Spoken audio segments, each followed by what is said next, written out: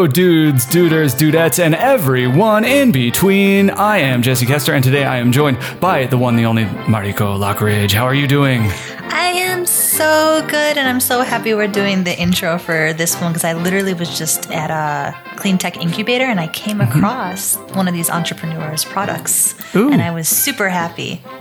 Well, I realize we have come to the part in the miniseries where you just stampede over my introduction. You have heisted control of this program already.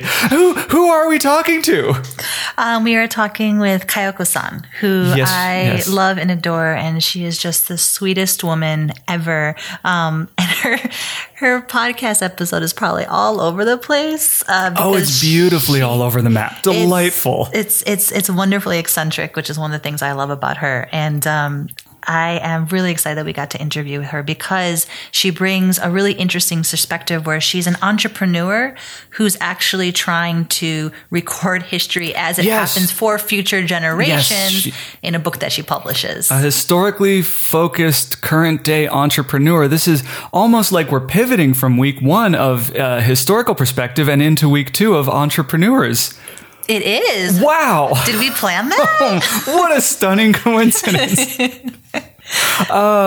Kayoko, what is there to say? I just want to give them this episode as quickly as possible because she's a firecracker. Yeah. I will say this, if you enjoy this episode, go back and listen to Nikita Bitch Project, the Japanese burlesquer, because I felt like there were a lot of emotional parallels between these two women's stories of growing up in Japan, coming to America, discovering that they were genetically Japanese, but felt more comfortable here, getting quickly fixated on an American life.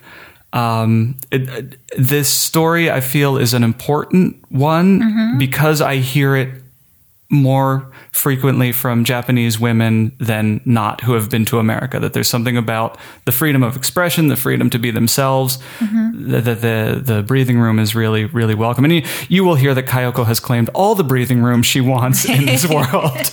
Yeah, and I think also one of the reasons that we wanted to include Kayoko-san into this episode is not just because she's an entrepreneur and that she's included Stories of Little Tokyo into her projects that's being released in February of 2019, but the fact that she's actually Japanese, born and raised in Japan, but has chosen to be an entrepreneur in the United States. Yes. And some of the other entrepreneurs we speak with, like Carol or Darren Maki, they are Japanese Americans who are second or third or fourth generation Japanese Americans. And I think if you're not familiar with the Japanese American or Japanese immigrant community in the United States, you might think they're all the same. But you'll quickly realize throughout the series that everyone has a way of defining themselves within those communities by very strict definitions. And if there's one takeaway I can give you is that ethnic communities often have their own way of kind of separating themselves or categorizing themselves within what the outsider thinks is one group. That there are nuances to the experience that you can't really perceive just by swinging by for a week. You got to talk to different people, and more importantly, you got to listen to different people. Yes, definitely. So I'm really happy that we included Kayoko-san in this, and she was able to make time despite being on a very strict printing schedule for this. Yes, and I'm not gonna say that she's flirting with me at the end, but you'll just listen to it. So without further ado, I give to you, Kayoko-san. Did you hear me through that whole intro being like a little punk, not calling her san, and you're being so honorific? Well, I have a lot of respect for her. I think what she decided to do as a woman, she's also older than me, so I can imagine the barriers she had were much more difficult. Yes. For her to make some of the amazing life changes just on her passion. So it's... And then the other thing I do want to say is, yes, please. A lot of times I think, unfortunately, because some of the women have had to fight with other women to get to the top of where they're at, and they're not always willing to share that knowledge down. I mean, some will, but you know, it's just a terrible thing that unfortunately we've pitted women against women in the fight to gain notoriety within certain positions or jobs. But Kayoko-san is like this example of someone who's like so willing to share her information and like share it openly with other people so that they can do their jobs and be better entrepreneurs. And I really appreciate her She probably calls me a mentor. I call her my mentor. It goes both ways. What you're saying is absolutely true. You are so quickly in her world when you're talking to her. Mm-hmm. And it's such a warm welcome into her world, her life, her art, her ideas, her way of seeing the world. It's that was further ado. I said no further ado. Kayoko-san. Drops.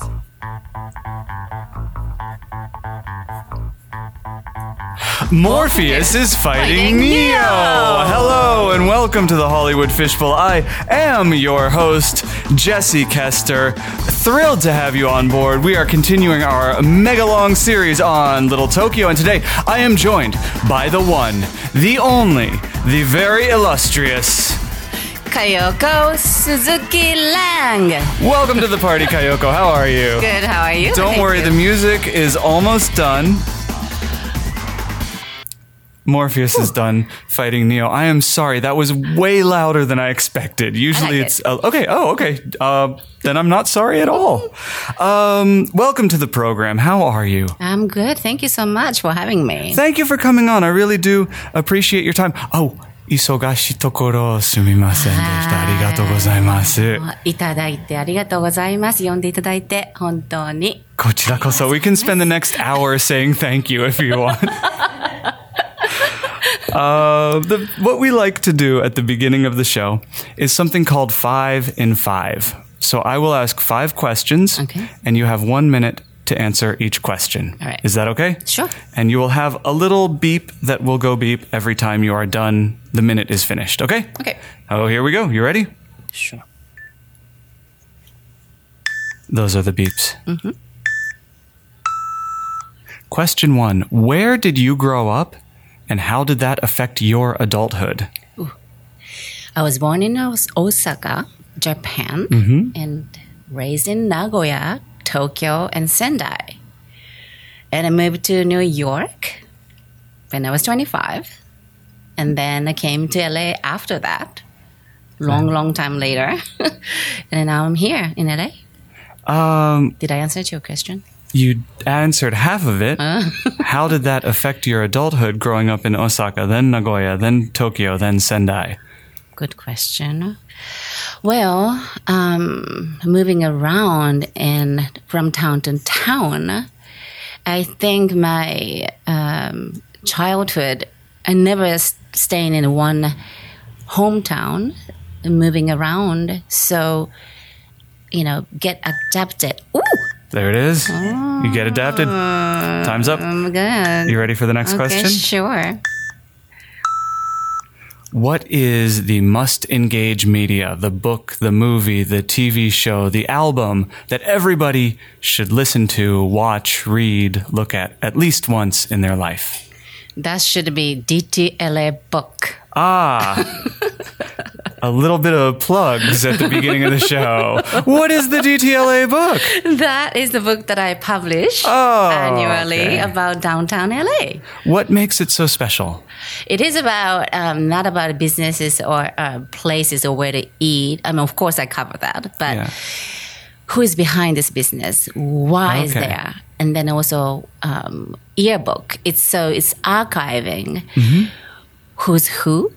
And who's making it and why. Okay. And maybe people and business come and go. But if you go back to 2 years ago, and you can always look back and then see who made it.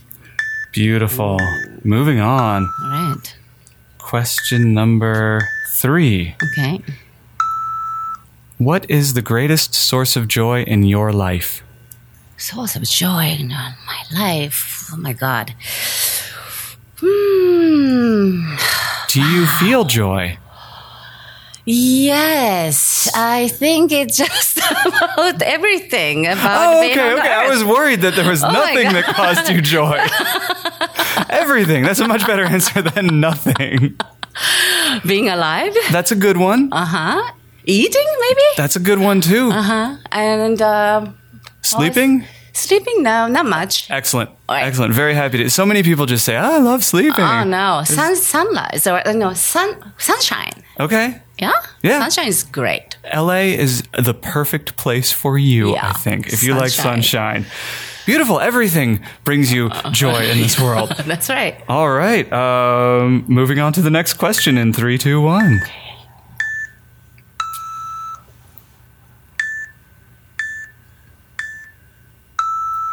Question number 4. What gets under your skin? What annoys you? What drives you crazy? Inefficiency. All right. That's a perfect one. Anything else? Word. I love it. Done. All right. Moving on. You have one more question. Are you ready? Sure. How would you describe downtown LA to somebody who has never been here? Little Tokyo. How would you describe Little Tokyo? Oh my goodness. Okay. Little Tokyo is a little jewel of culture and history all packed in together. And the food and culture, people, warmness of people, past and future, all mixed in together. And it's a wonderful place to walk around. Beautiful. Perfect. You finished? Yeah. Very efficient. And at the end of every 5 in 5, we celebrate. Are you ready for the celebration? Okay. That's 5 in 5, baby. You did it. Fantastic. And now we can slow down a little bit. Okay. I want to go back to Osaka. Then I want to go to Nagoya. Then I want to go to Tokyo. Then I want to go to Sendai. How old were you when you left Osaka?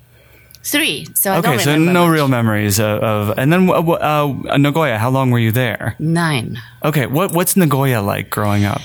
Is that Inaka? I know, it's in between Tokyo and Osaka. Okay. So if you imagine somewhere like, let's say, equivalent to American City to Chicago, Oh, okay.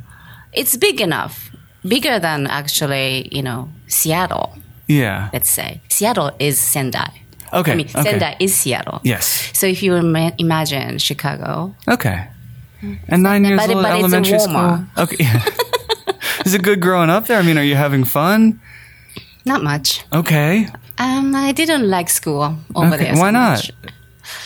I don't know. Maybe just more like in the middle of the city and not so much nature. Mm-hmm. I love teachers though, but Okay. I don't think it was really good for kids to just, playing in a concrete jungle. Yeah. I wish I had more trees and parks and beautiful nature. So you get none of that in Tokyo. None of them, not in Nagoya. I thought we were talking about Nagoya. Yeah. But even after Nagoya, when you get to After Tokyo, Nagoya, it's worse after yes. that. Tokyo's of course, yes. even just Tokyo more was of a even concrete. worse. Yes. How old were you when you left Tokyo? I was 15. No, wait. From 12 to 15, I was in Tokyo. Okay. Are you starting to have fun? Like, are you enjoying being a teenager? No, not okay. at all. But I started playing tennis. Okay. Competitive tennis. I believe so you. I became very competitive and also tired every day. Okay. Just practicing every day. Now, was that with the school club or were It was you? a school. Yeah, Okay. Junior high. Were you good?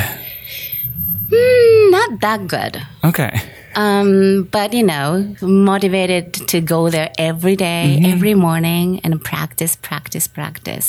So it was really nice, but I had to take train from home. Which area are you It was living? Kunitachi, where the okay. suburb area. Yep. And I was living with my grandparents for 2 years. Not with your parents. No, my parents. So your parents were still back in Nagoya? No, they moved on to Sendai. So they went ahead to Sendai and you stayed in and Tokyo. Tokyo. Why did they leave you in Tokyo? I think they wanted me to have more stable life and a good school. Okay. And Are you going to private school or public? yeah, it was a private school. Wait, which one? Toho. Oh, okay. Very good. Toho and so Kunitachi has boys' school in Tokyo, Kunitachi, and then it was Sengawa is another one for girls. So you're going to an all-girls school. Yeah, and then Any had good to take- friends? Like, you keep in touch with anyone or not really? Unfortunately, because I moved to Sendai, what is going to be 8th grade? Junior high third is third 15. junior high, 15. Yeah. Moved to Sendai then, and then I went to Christian school. Oh my God. Oh, I have so many questions right now. First all of girls all, school. Okay, so the first question is, now you're 15, you're 16, you're 17. Are you starting to feel like you fit in school in Japan? Are you feeling comfortable yet? No, never been comfortable. I always have to adapt and always, mean girls around you.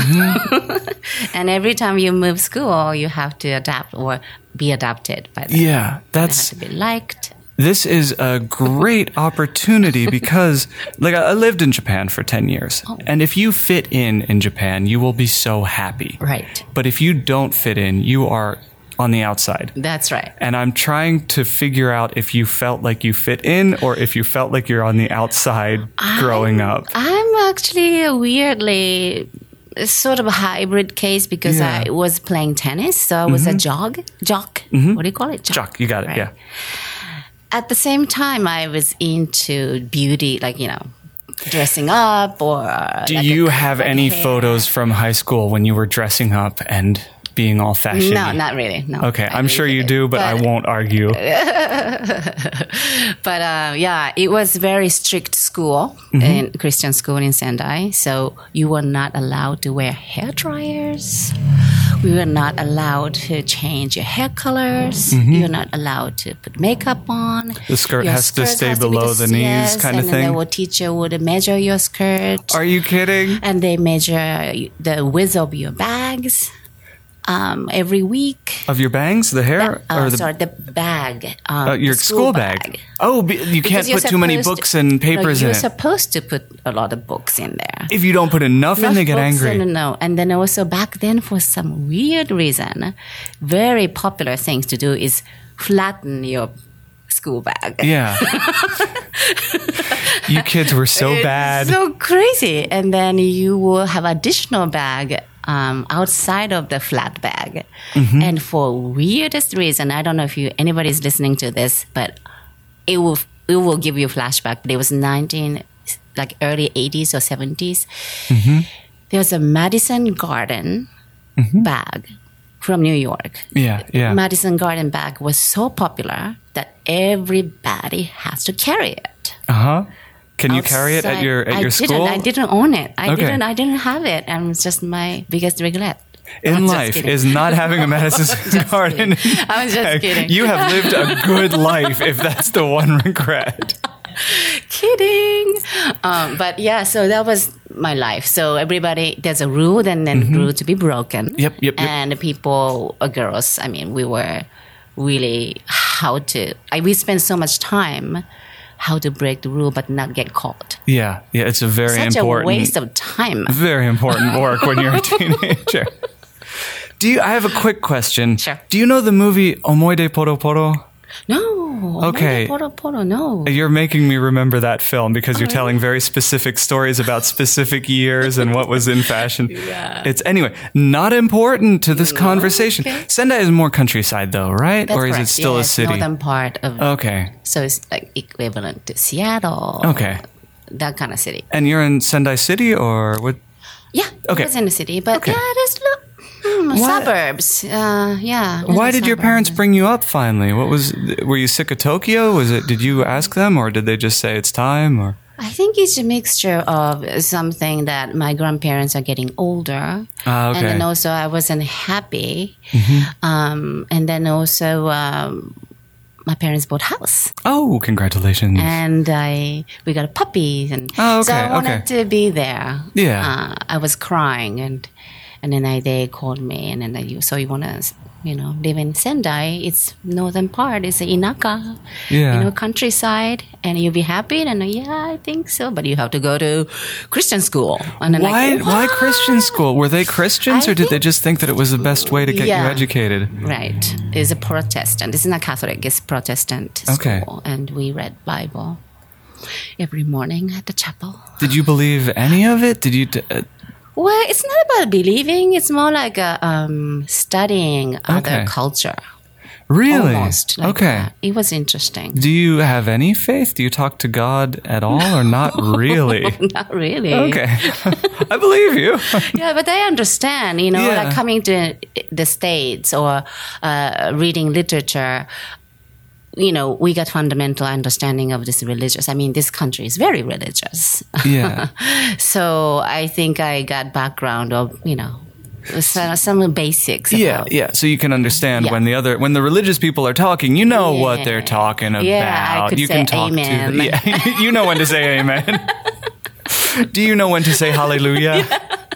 I could actually sing hallelujah. Which one? Oh, okay. I was thinking the Leonard Cohen, the hallelujah. That's my favorite hallelujah song. That's right. That's gorgeous. You graduate high school. Do you stay for college in Japan, or do you go to college in Japan? So it's we call it elevator school. So we would enter to this Christian school, then basically you would elevate it to from high school to the college entirely. So are you getting good grades? Are you a good student? I was okay. Okay, I believe you. I believe it was you. kind of, above average and playing good tennis. Yep.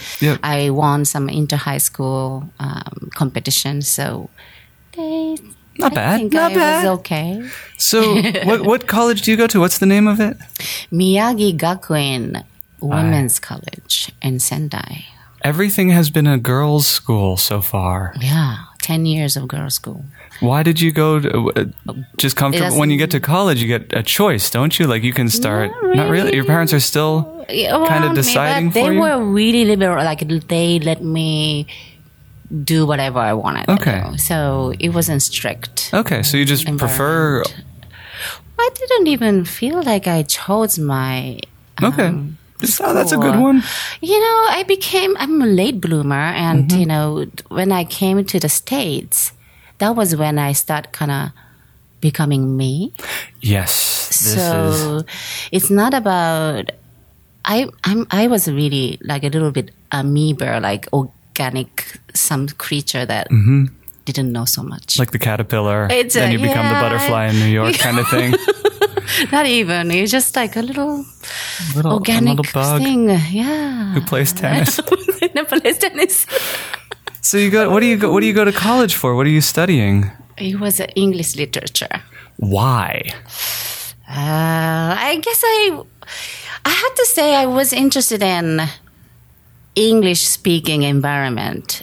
Mm-hmm. But I didn't know that. But somewhat I was led to do that. Now that you know that, why were you interested? Do you know what it's just sometimes, you what have the to call it attraction fate. was? Yeah, sometimes I'm really good at following my gut, and I believe in somewhat fate.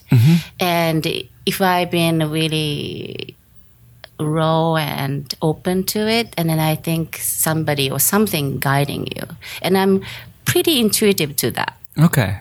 Almost like my need of my life is following my gut. Yeah. And that's why I'm thankful that I'm alive, and then also I'm thankful that I'm here. It's really just talk now. Yeah. But it's just I take chances. Yeah. If your guide is your gut, then you are lucky to be alive because it's all on you. I'm pretty lucky one. Yeah, I'm pretty lucky. Yeah. So you're studying English literature. Yes, that was. How do you get to New York? Is that an exchange program, or do you graduate and you think like I want to try all this English literature in America? Coming to the New York was a man. Oh my! Tell me more. Met this guy who in Sendai, and he was living half in Sendai and half in New York. And I never met anybody who's just so cosmopolitan, and they know so much and they speak fluent English. And oh my God, I was like so attracted to him. And then I basically, took invitation. I'm like, hey, why don't you come to New York? And then I never thought that is going to be my lifetime, like life change, that moment. Like you go to visit him just a week or 2 weeks or something? And I was going to visit him, and he insisted, because I was back then 24 years old, and I started working. I already graduated college, and I was working at advertising agency, and he saw me overworked without knowing what I'm capable of, or even seeing the world yet. I didn't even have a passport. Yep. So he was kind of telling me that you should see the world, and it's going to be good for you. Yeah. Trust me and come. And, okay. Was this the first time you felt in love? No. Okay. I think my pure puppy love was like when I was 8. 8 and 12. Like who was your pure puppy love at 8 years old? Oh my God, and I wanted to kiss him every day. I was like, that was my 4-year obsession. Like how from 8 to 12. Yeah. Who was this? You don't have to say a name. Was he? Oh, he was so handsome and charismatic. Was he like a singer? Somebody you knew? No, he's in the same class. Okay. Yeah, I'm in love with this boy. I was, and according to our mothers, like, oh, they like each other. Oh, so they knew you were no good at keeping secrets. But they would never confirm or holding hands, but they were always hanging out and obsessed about kissing him every day. Have you talked to him since then? Does he know that he was your first puppy love? Oh, no. Okay. Moving on. Okay. Moving on to New York City. You arrive in New York City. You're going there for vacation for 10 days, or are you planning to try to start a life? Is it 3 months and try to find a job? New York. How do you arrive? As a tourist or? Yeah, so there's two separate times. So Okay. First time in New York was only 10 days. Oh, no, less than 10 days, 7 days. That's very short. With jet lag, so you lose 2 days 2 to 3 to try to recover. Already. But then I managed to go to Jamaica too for 1 night or 2 nights. Jamaica, the town, not the country. Jamaica, the island in Caribbean. Oh, okay. So the country, not Jamaica, New York. Jamaica. Jamaica. Okay. Last time. But so I was there too, and that was more interesting for me to go to Jamaica than New York. Back then, and I never thought that New York would heal me, or I didn't attracted to go to another big city. Mm-hmm. So I was like, I'm such a drag, but I'm going to go to Jamaica. So New York is on its way, on my way, and then I'm going to see that city. Okay. But then I fell in love. I just completely fell in love with the city because of the individuality that everybody has, or the freedom. And then first time, I felt like, oh my God, I can find myself here. Or maybe I can become me. Yeah. And that was a feeling that I was riding on a train, metro train, subway. Yep. And everybody has long nail, different color of skin. And then people are dressing nice to bad, to jeans, to shoes, to flip-flops, to everything. And then, wow. My background was, I told you about measuring the skirts. Measuring the skirts, yeah. Individuality was nothing there when I was growing up. So when I felt that on my skin and eyes, I couldn't believe what I felt. Yeah. And this is a freedom, it's like. Yeah. And I can choose to be whoever I want and whomever I want to be. So, yeah.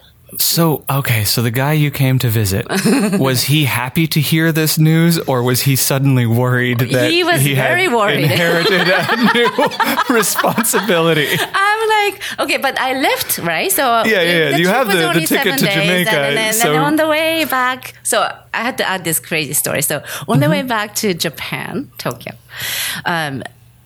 in-flight movie, right, back then. Northwest Airline. In-flight movie was Working Girl, Melanie Griffith. Mm-hmm. Remember that? It was a success story of this really country girl become, and I was just, That's me. That's me. Give me that. So I was just, when I arrived to Narita Airport, I made up my mind. Said, okay. I'm going back. Okay. I'm going back. I'm going to be like her. Okay. And I'm going to work because I didn't have money, right? So, and then I'm going to look for myself. I'm going to go back. I'll become me over there. What did you find? Who was you? You lived 25 years as not completely I wasn't you. me. Who were you? Like, what did you find in yourself then?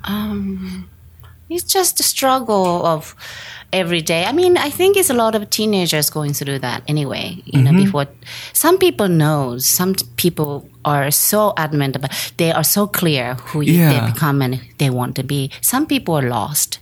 And I wasn't lost because I was a tennis girl. I was very, active, everything. And I was rather happy child. But I didn't have this, I don't know. Like an incomplete feeling I or felt something? like I was squished into the mold and I have to always be somebody.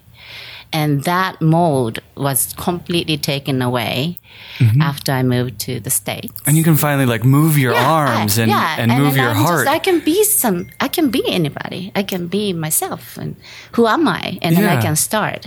But there was a struggle because I didn't speak. Of course it's a struggle. I didn't speak any, good English. I mean, even though I learned English literature, that was my major. Literature is not speaking. They are different skills. Yes. By the way, my thesis was Scarlet Letter by Nathaniel Hawthorne. Yep. And that was kind of basis of this country, basically. I really refer to. I think about the book often, especially nowadays. Just a side, Just an aside. Side fact. Factoids. But am I answering to the question? Yeah. So you're working in New York. What are you doing? So the first time I went to New York was, of course, I have to learn English. So I took English classes at Hunter College. And Are you still with the guy, or is he a memory already? No. Okay. Should I go to that completely different line? No, it's interesting. I'm more interested in your growth as a person. No, but you know what, though? This is a part of me. So let's talk about that. So he was a very sort of like a popular playboy type. And so many girls. So many. And he has a main girlfriend, and then there's another girlfriend, and so many. And then we basically accepted that. Yeah. And even this number one girlfriend was, okay. So I met her. It's just really weird. Culture, Casanova kind of culture. And it's not basically long. So you asked me a question earlier about, hey, was he worried about you coming back? And yes, he was, right? So I was staying with him, but eventually he said, hey, you're going to have to move out and you're going to find your place. And I knew that. Yeah. So what I did was I called up one of the girlfriends. Are you serious? I'm serious because I heard that she's coming to, meet him. And then I overheard it. And it's like, hey. So I gave her a phone call and, hey, you're going to eventually have to be kicked out and like me, like everybody else. So let's make a plan. And why don't we become roommates? Perfect. Yes. Perfect. So we found an apartment in Queens, Astoria. That is so sweet. $350 per person because 5 other Japanese girls were living there and we were there. That is such a lovely solution to us. Very crazy story. An interesting problem. Right? Okay, so I'm glad that I actually shared this crazy story. So what are you doing? Like, what I'm trying to figure out is the line from New York City to publishing downtown LA. What are you doing in New York that moves you in that direction? It's a good question. So, what I do now, I'm a graphic designer, art director, and creative director, and I'm making this book, DTLA book. I'm a publisher also, because I have a business partner and publishing this book. But my background, more than 18 years of a career is devoted to magazine or publishing. Oh, okay. So you were working in magazines in New York City. And I luckily landed at the job, landed the first job as a graphic designer. Well, actually, I call it a scanner girl. We scan pictures, and back in the day, they have slides and, prints. Oh, yeah. And they're still doing everything on film. It was 1998, and I was, my job was at GQ. American GQ. Are you kidding? Condé Nast, yes. That's not a bad place to be working. See, I told you I'm lucky. No, that's a really good job to get. Yeah. So that was after that. Are you enjoying it? Is it like it's? It was beyond of joy. Okay. I finally found that something that I can learn with love. Yep. Is different from playing tennis. Competitively. Yeah. And nothing like I was also tried advertising agency to also I tried travel agency. That was my first job in New York. It wasn't really, I wasn't good at it. Yeah. I wasn't happy. I could pull, but I can imagine this job was amazing. If I call you, you're a travel agent, and I say, should I go to Idaho? You might say, no, not really. It's stupid over there. You might be a little too honest for travel agent work. True. There's no diplomatic side. Yeah. You don't want to go there. It's really boring. You should stay home. Yeah. Thanks for calling, though. What about it? Why do you like GQ? Why did I like GQ? What freedoms do you have there? Oh my goodness. Okay, so the freedom we have takes a lot of money and understanding to create a special world. And I was lucky to witness this golden age of printing and publishing. Yes, it's just about to finish. Right. They're still because making digital, money. Yeah, digital was coming, and we didn't know that back then. That didn't come up in the office yet. No, not yet. And I was just about starting email. We can email people to tell them to buy the magazine. This will be great. And remember MP4? You didn't have to have a CD-ROM. You actually can stream music without any physical stuff. I remember the MP3 was landing. Yes. It was landing, and then it was just happening while I was in GQ. So it just... We have amazing transform. I witnessed everything that it was before and after. So the magazine is still making money. The internet is just giving you possibility. Exactly. This is stuff that can happen. Yes. No idea. So what's going to happen. Yeah. Old fashioned and also new up and coming technology, and we're still enjoying this old, madman era that was dying out of this. But you didn't know it was dying. I didn't know. We didn't know. So we have almost unlimited expenses. That's insane. To think of a magazine with a good expense budget now is insane. $30,000 photo shoots, amazing photographers, and we are encouraged to go to museums during the day, or go out lunch and have martinis and those kind of. Because it is GQ, it's a lifestyle magazine. Exactly. You have to know the lifestyle to talk about. Yes, and then if you don't play, you cannot put that thing out. Right? Because that's a lifestyle. So they were encouraging us to spend, and then also enjoy, play, but work hard. Get the job done, make it excellent. But then you play hard too. And that was encouraged, and we have budget to do That's amazing. I thought I didn't know that was going to finish. The party was ending very soon. Nobody told us. Nobody warned us. But that was. Were you there for the kind of decline, or were you out before print started dying? Yeah, I was there. I think it's just the hardest hit was 2009.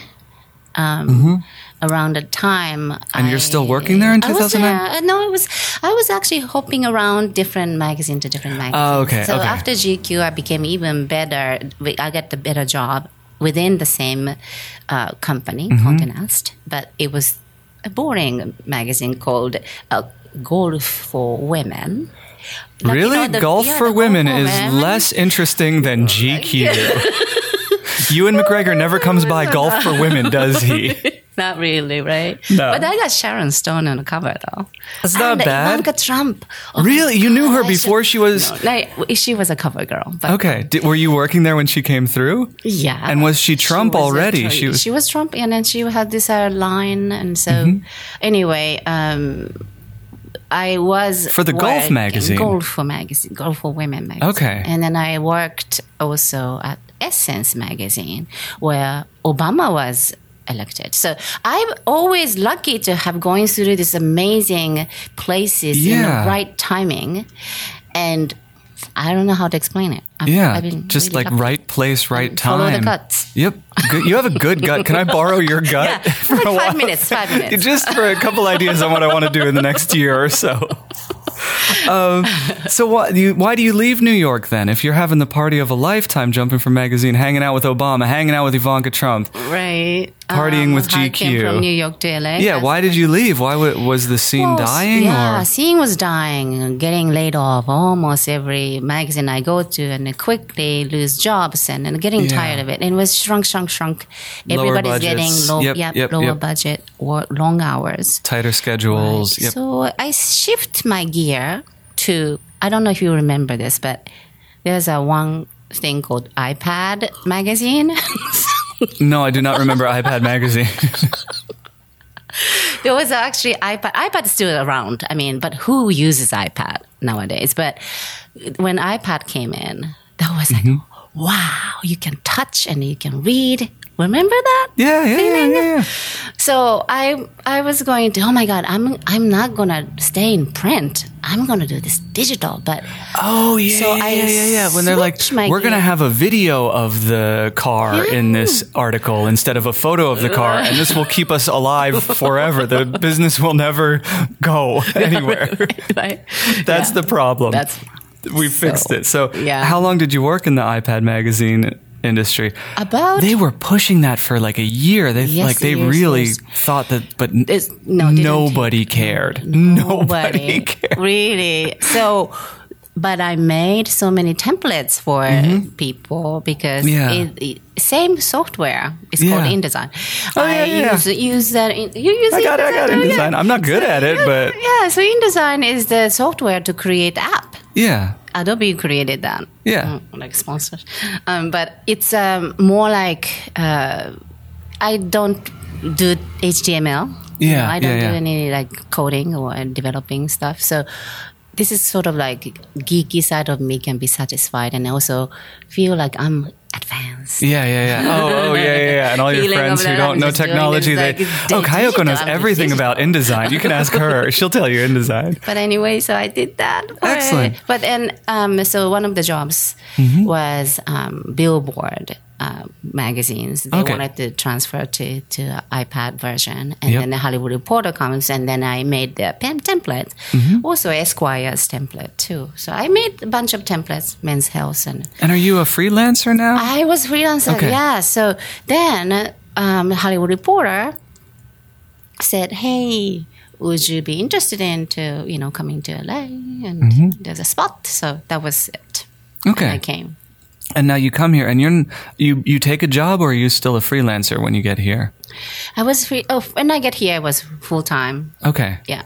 And then when do you start to break off into, like, when do you start getting your own ideas of what you want to build? Yeah. So as you can see now, that is like who reads iPad magazines, right? And then it was dying out. So quickly, the gear that I shifted was wrong gear.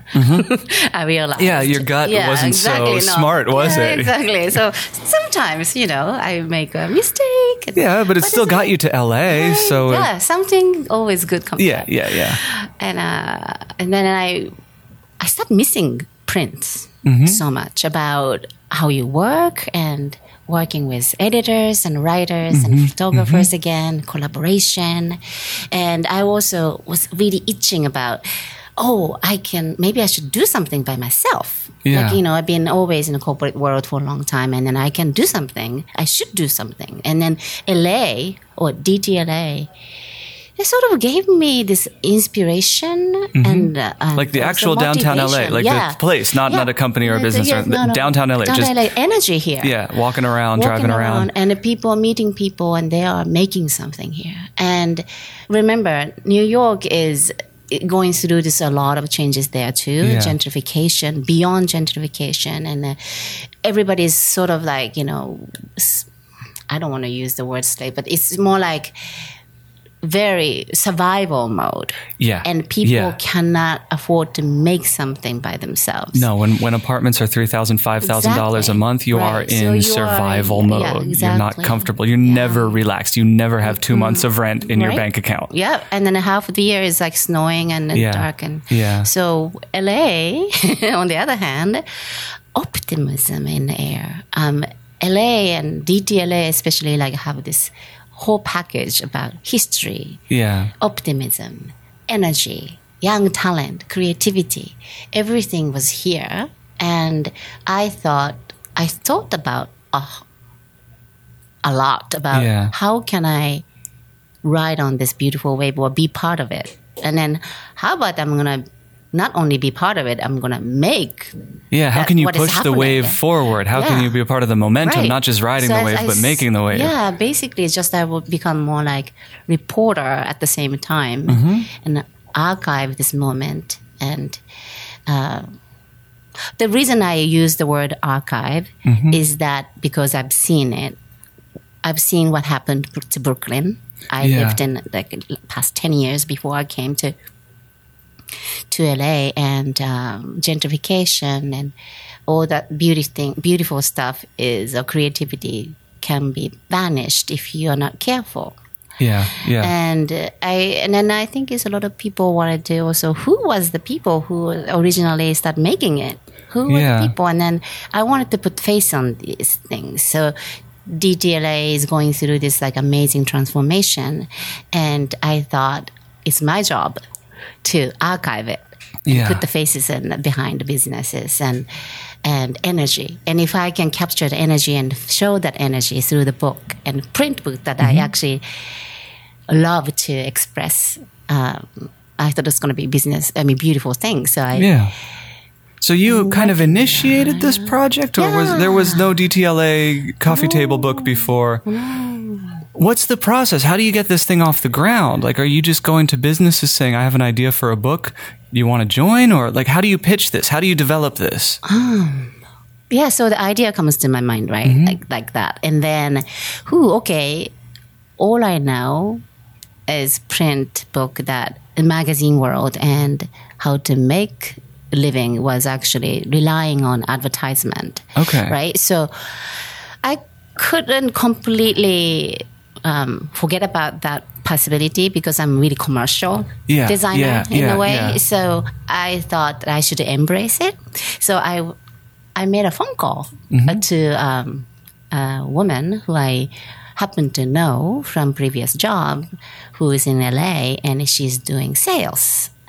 And, hey, do you want to be my partner? And I'm cooking this idea. What do you think? And then she's like, oh, that's great. Why don't we do that? And then, so we start, discussing ideas. And then after a year and a half later, we got the first book. That's awesome. A year and a half is really fast. Yeah. From like, hey, you want to try this to here's the finished book. That's really fast. How much of the design are you doing in this book? Like how much? 100% from like page to page. Like okay. You're doing the layout. You're doing the photo shoots. Yep. And then also shape up the stories and what kind of stories should be in there. Yep. And then hiring staff. Yep. And my strengths is, of course, is the connection that I worked with in the past. So I call up some people, and then I'm looking for a great editor and great writer. And you know all these people because you've been jumping from magazine to magazine in New York. You have the network in place already. Even though you're on the West Coast, like there's some people coming back and forth. There's always you got the network. The book feels good. Like to hold it, like I believe that you come from years of experience in kind of elegant publishing. Like the paper feels good. The book feels heavy. It's nice to. How involved are you in the paper choosing and the cover choosing and the weight and the size and is that all on your plate too? Yeah, that was everything. That's on madness. My plate. So we could make it smaller or bigger or thicker or thinner. Yeah, it's up to us. But we went to Chicago for a book fair and sort of shop around the vendors and printing. People who had booths. Yep. So we talked to them, and that was a great experience because I found a perfect match we did. And then they're in Korea. But they print the prices and then also the quality and attention to the details that we love. So we picked them. And awesome. then this is our third issue coming up. Congratulations. Thank you. Is there anything special in the new third edition that differentiates it from the previous two? Ooh, I am going Maybe back. Is there a new district that you're talking about? It's actually a district in a way in the past, but this not so many people knows about. Yes. It's called Bronzeville. Bronzeville. That's not Little Tokyo, is it? Is it? All right, now we are finally at the reason we're having this interview. So, Little Tokyo, not in the first two editions, not really a focus. What brought you to Little Tokyo this time? What did you see there that caught your eye? Little Tokyo is something. Of course, I'm from Japan, but also at the same time, I'm not Little Tokyo Japanese. Yeah, right? yeah. You're a very different Japanese. I'm a Japanese from Japan. Yeah, you are not Issei, Nisei, or Sansei. You are Deisei. Deisei, yeah, zero sei. So I'm very. I guess I don't know anything about the history. I realize that I don't know enough about. So you come to LA and you're everywhere except for Little Tokyo. Right. And then oh my God, I should know about this culture. And I should dig it. And then I should also make a story about it. I guess it's kind of it feels pretty Japanesey here. Like it is a Shotengai. Yeah. So if you're in love with LA and you're in love with downtown LA, I can understand why it's like, this is just where I came from. So it's almost like I'm covering a Little Tokyo from the first book, of course. I mean, there's so many eateries and a great thing. And then I know, so it's more pages than other food and drink places anyway in my book. But strangely, I felt like, but I don't know anything about it. I felt the need to dig a little bit deeper. Yeah. It's something called me at that. Like I should probably know better than just ramen shop and sushi restaurant. And I realized is so many different. The history of Japanese immigrant here that we don't learn as a Japanese in Japan. Yeah. So it's not in a textbook so much. And so, wow, this is just so different. And I should learn about that. And then in school, do they talk about the Japanese American experience at all during the war? Like, is there any mention of the very Japanese? Few. I think it's very small mention. Also, it's like it feels, this is just my opinion and I could be wrong, that there's no political benefit to teach all, like Japan has a good relationship with America, America has a good relationship with Japan. When I was in high school, we didn't really talk about Hiroshima. Like it wasn't, like we don't need to tell these kids about the bad parts of it. Right. Let's not focus on that too much. Let's talk about Hitler. That's something like kind of big and sexy, and we can all hate Hitler the same today as we did back when. And I wonder if it's the same thing, like the Japanese, the concentration camps, the Pearl Harbor, if they just like, let's not bring that up. Let's stay friends at this point. I mean, you understand Japanese people are just very much about polite and modest, and it's not very a character of Japanese people's mindset to keep, bringing up the dark past. And they want to move on and think positively, and we don't complain about so much. I mean, it's not a complaining, it's a part of history. So it's important to tell the history, but then it's very difficult for, make a positive spin of it. And communication for Japanese, I think Japanese are a little bit, self-expression is not highest priority in Japanese society. And so I think it's just more like a secondary thing. And then maybe just facts are sort of blurted out and then disappearing or something. And also, I feel like in Little Tokyo, I don't know if you saw any of this in your studying, there is a lot of activism, I feel, in the 60s, the 70s, the 80s, the 90s, even through today. There's a sense of activism in the community.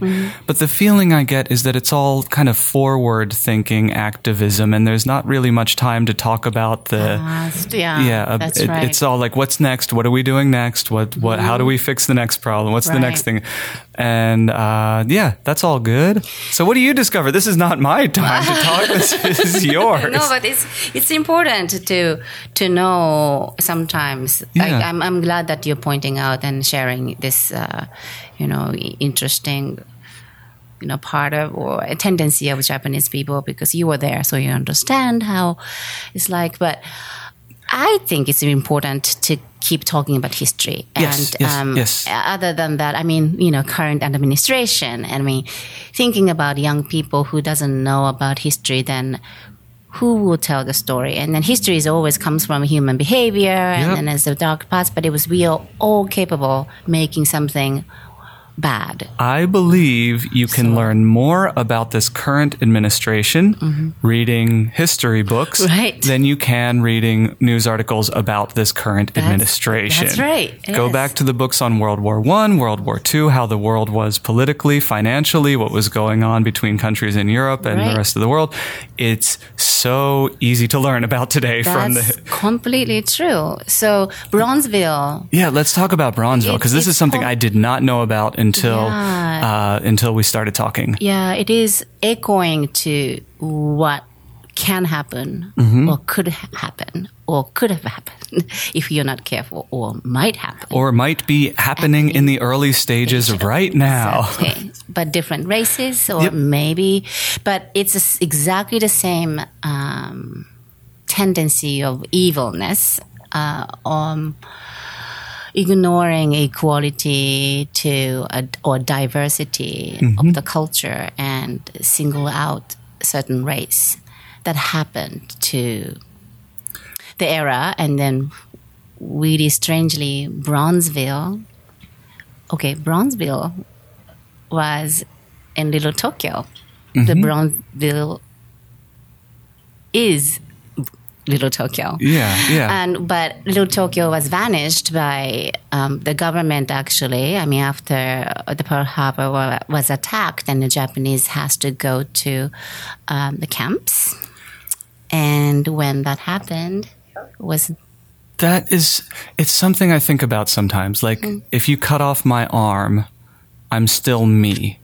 If you cut off both of my arms and both of my legs, I'm still me. If you cut off 90% of my body, but I can still think and I can still speak. If all I am is a head that's talking, I'm still me.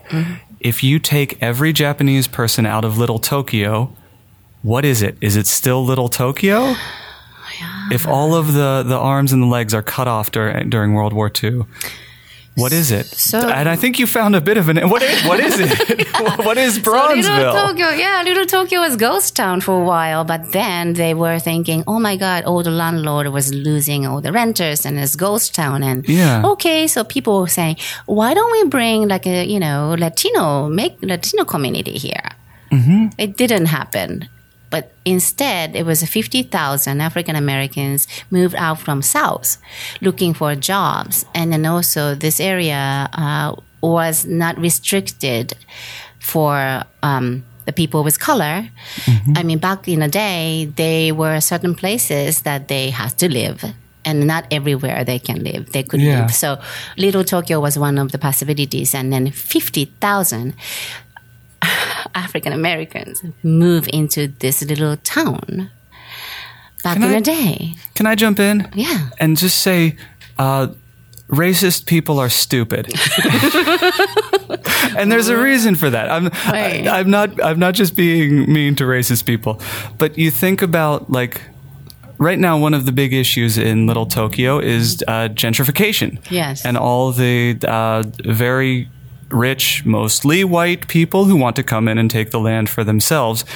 We're looking at World War II. We're looking at an empty neighborhood.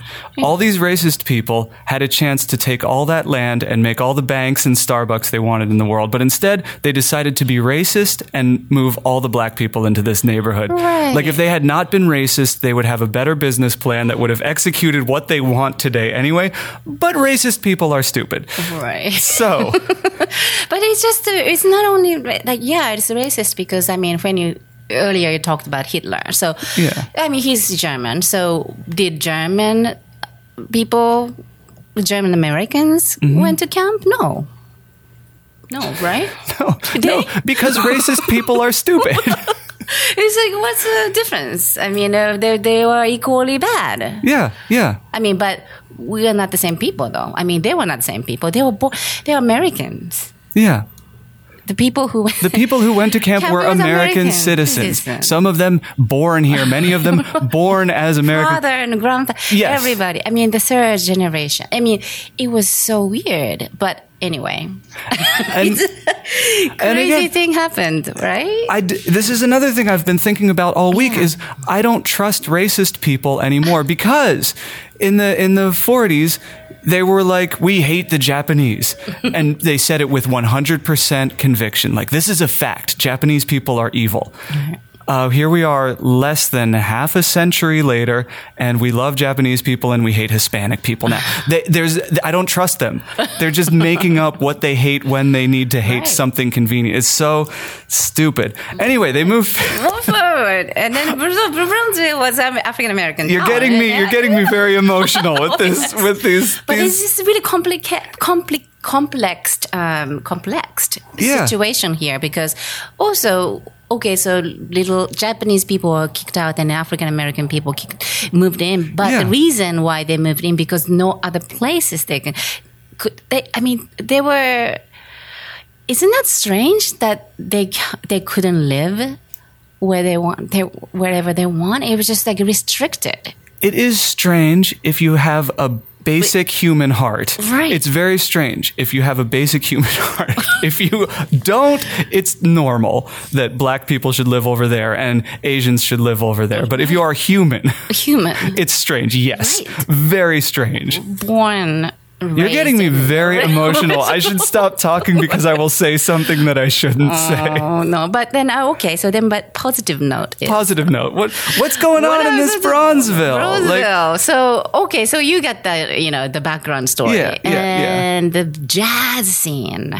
Yes. Blossomed here. I mean, is there any trace here, this jazz scene? No. Not much, right? I mean, but Charlie Parker and Miles Davis back when he was 19 years old. They played together. So they're partying here. on the Shotengai in Little Tokyo. Yes. Because they can't go anywhere else. No, it's only 2 blocks away from here on the first street. That's wild. It's the club called the Finale Club. Awesome. And they were on the second floor. I mean, it's a tiny, tiny building and the ceiling is so low, but they loved playing there. Charlie Parker moved from New York looking for jobs and drugs. And that's which one was more important on his list? Both equally important. And he was having this great time here because it's freedom and then also creativity. Mm-hmm. You see the same thing happening. And what are we seeing? Are we seeing like low income? Is it mid, or is it everybody is partying together? Low income, middle income, high income, African Americans. It was mixed, and everybody was like having good time. Mm-hmm. I mean, I wasn't there, so and I'm not expert. I wish we had a time machine. To look at it, right? But I did my best to hire or ask historians, and our writer gave a bunch of interviews and digging the facts and get archival pictures and get help from Japanese American Museum to also visual communication. They provided a lot of information about Bronzeville, and everything is brand new for me. So I just had to keep digging and collecting. But everybody was so helpful. Endless help I got. Yeah. You just keep, the information keep flowing in. But what is missing or was missing was photos archival photos not available. So it's like almost a tale or myth. Yeah, like a legend. And then just legend, and then I go, was it there? Yeah. Because it's only lasted 3.5 years. So what happens after the war when the Japanese came out of the camps? Right, and then of course, people lost businesses, but some people managed to buy the lease again or bring the business together with the help of other people. Yep. So they start, bringing the past back, and then is recovering. And some people actually moved to Seattle or some other places, but some people remained. And there was also a beautiful transition happen. I mean, of course, it wasn't like beautiful at the beginning, because there was a little, not the fight, but it was like, resistance when Japanese came back, and African American people were like, where do we go? Right. There's a moment where that they have to live together and coexist. And some people were really, collaborative and trying to work it out together and then live together. Yeah. But eventually, that restriction for African Americans to live certain places, that was taken away. So they start moving out and, places that they want to live. And then seized out, I guess. So the Little Tokyo went back to Little Tokyo. Yep. But it can't be only Little Tokyo. Like it keeps some of the history stays in the veins of the town. Right. And it's good golly, So I have some pictures to share. And this is all. The question is, this is all in the next edition of DTLA the book. Okay, because it's a beautiful thing. Because I'm looking at politics now. I'm looking at how our government is working. I'm looking at how we are treating foreigners as a country. I'm very upset. I'm very frustrated. I'm very angry. But we have to keep fighting for what we believe in, and fighting for love and equality to be the most powerful force in the world. But afterwards, when you look back and you can study, the world is so complex. History is so complex that you don't understand the beautiful things that are happening while they're happening. The frustrating things feel very close and very strong. Right. But when you can look at it a little bit with distance, you can start to see that there are complicated, beautiful things always happening. Right. Please pull a question from the fishbowl. Okay. We're going to move on to that bit. Okay. I don't want to pull mine on. I want to pull yours out. What did you get? How's your day? How's your day? So far, so good. Excellent. Next question. Oh, I'm next. My turn. No. That one stays out. That one goes back in. I'm pulling number 2. Oh, are you pulling? Yeah. What do you think this is? This is my show. It's right? Geez, Louise. Oh my God. Improv poetry.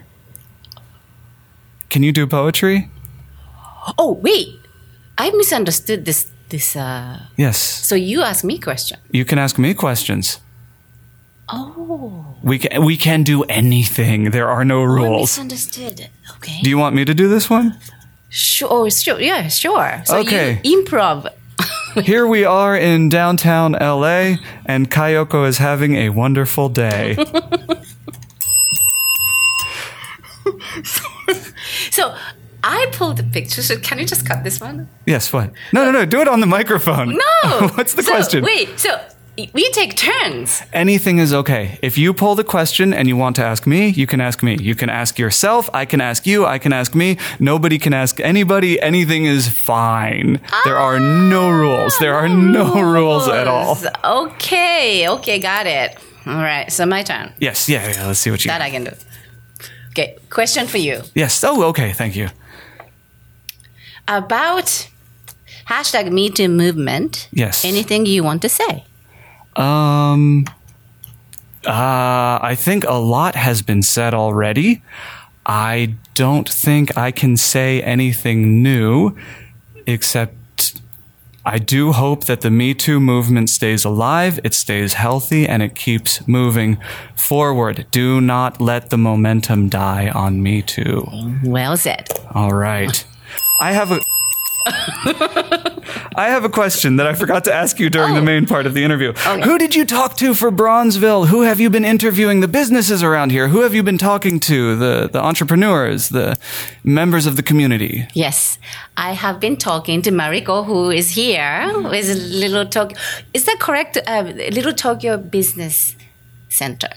Little Tokyo Service Center, Small Business Assistance. Little Tokyo Service Center, Small Business Associate. Assistants. We were so close. Okay. You've been working with Mariko. How's she been helping you out? She connected me to everyone, and then also I got connected to Go Little Tokyo, and then through them I got connected to visual communication, and then another person who actually made Bronzeville events 2 years ago, Maya Santos, and so everybody was pitching in, and then also Japanese Little Tokyo Historic Foundation, Bill Watanabe Society. I am so sorry to mispronounce their company, but Little Tokyo Historical Society, Bill Watanabe. Bill, did he give me that tour? Yeah, okay. I know Bill. I know Bill, yes. So he took us, actually my writer and us, to walk around this town. He is a good one to lead a tour around Little Tokyo. He knows the place and he speaks about it very well. And then so we talked to them, each one of them, and via email or in person. And everybody is tremendously helpful. It's just awesome. Unlimited help. Awesome. Awesome. Yep. It's my turn, right? Okay, let's see what we got. How do you define success? Oh. That's a big one. Yeah. Are you successful? I am successful. Okay. How do you define success? To be happy to do what you want. Okay. But it would be happier if I make $1 million, but money is not that important. I mean, it's important. It's important. You got to pay the bills and go to the doctor sometimes. So you have to be savvy about that. Yeah. And Mariko is helping me. How to be savvy about that. At least we can survive through. There's a skill to it and an understanding to it. But I get the feeling talking to you that nobody can take your happiness away. Like you're the kind of person, there's no... Yeah. Nobody can kill it. Yeah. Am I wrong? Nobody can kill it. That's right. Correct. Excellent. Your turn. All right. So let's see. I'm asking you a question. You may. Oh my God. The long one again. Uh-oh.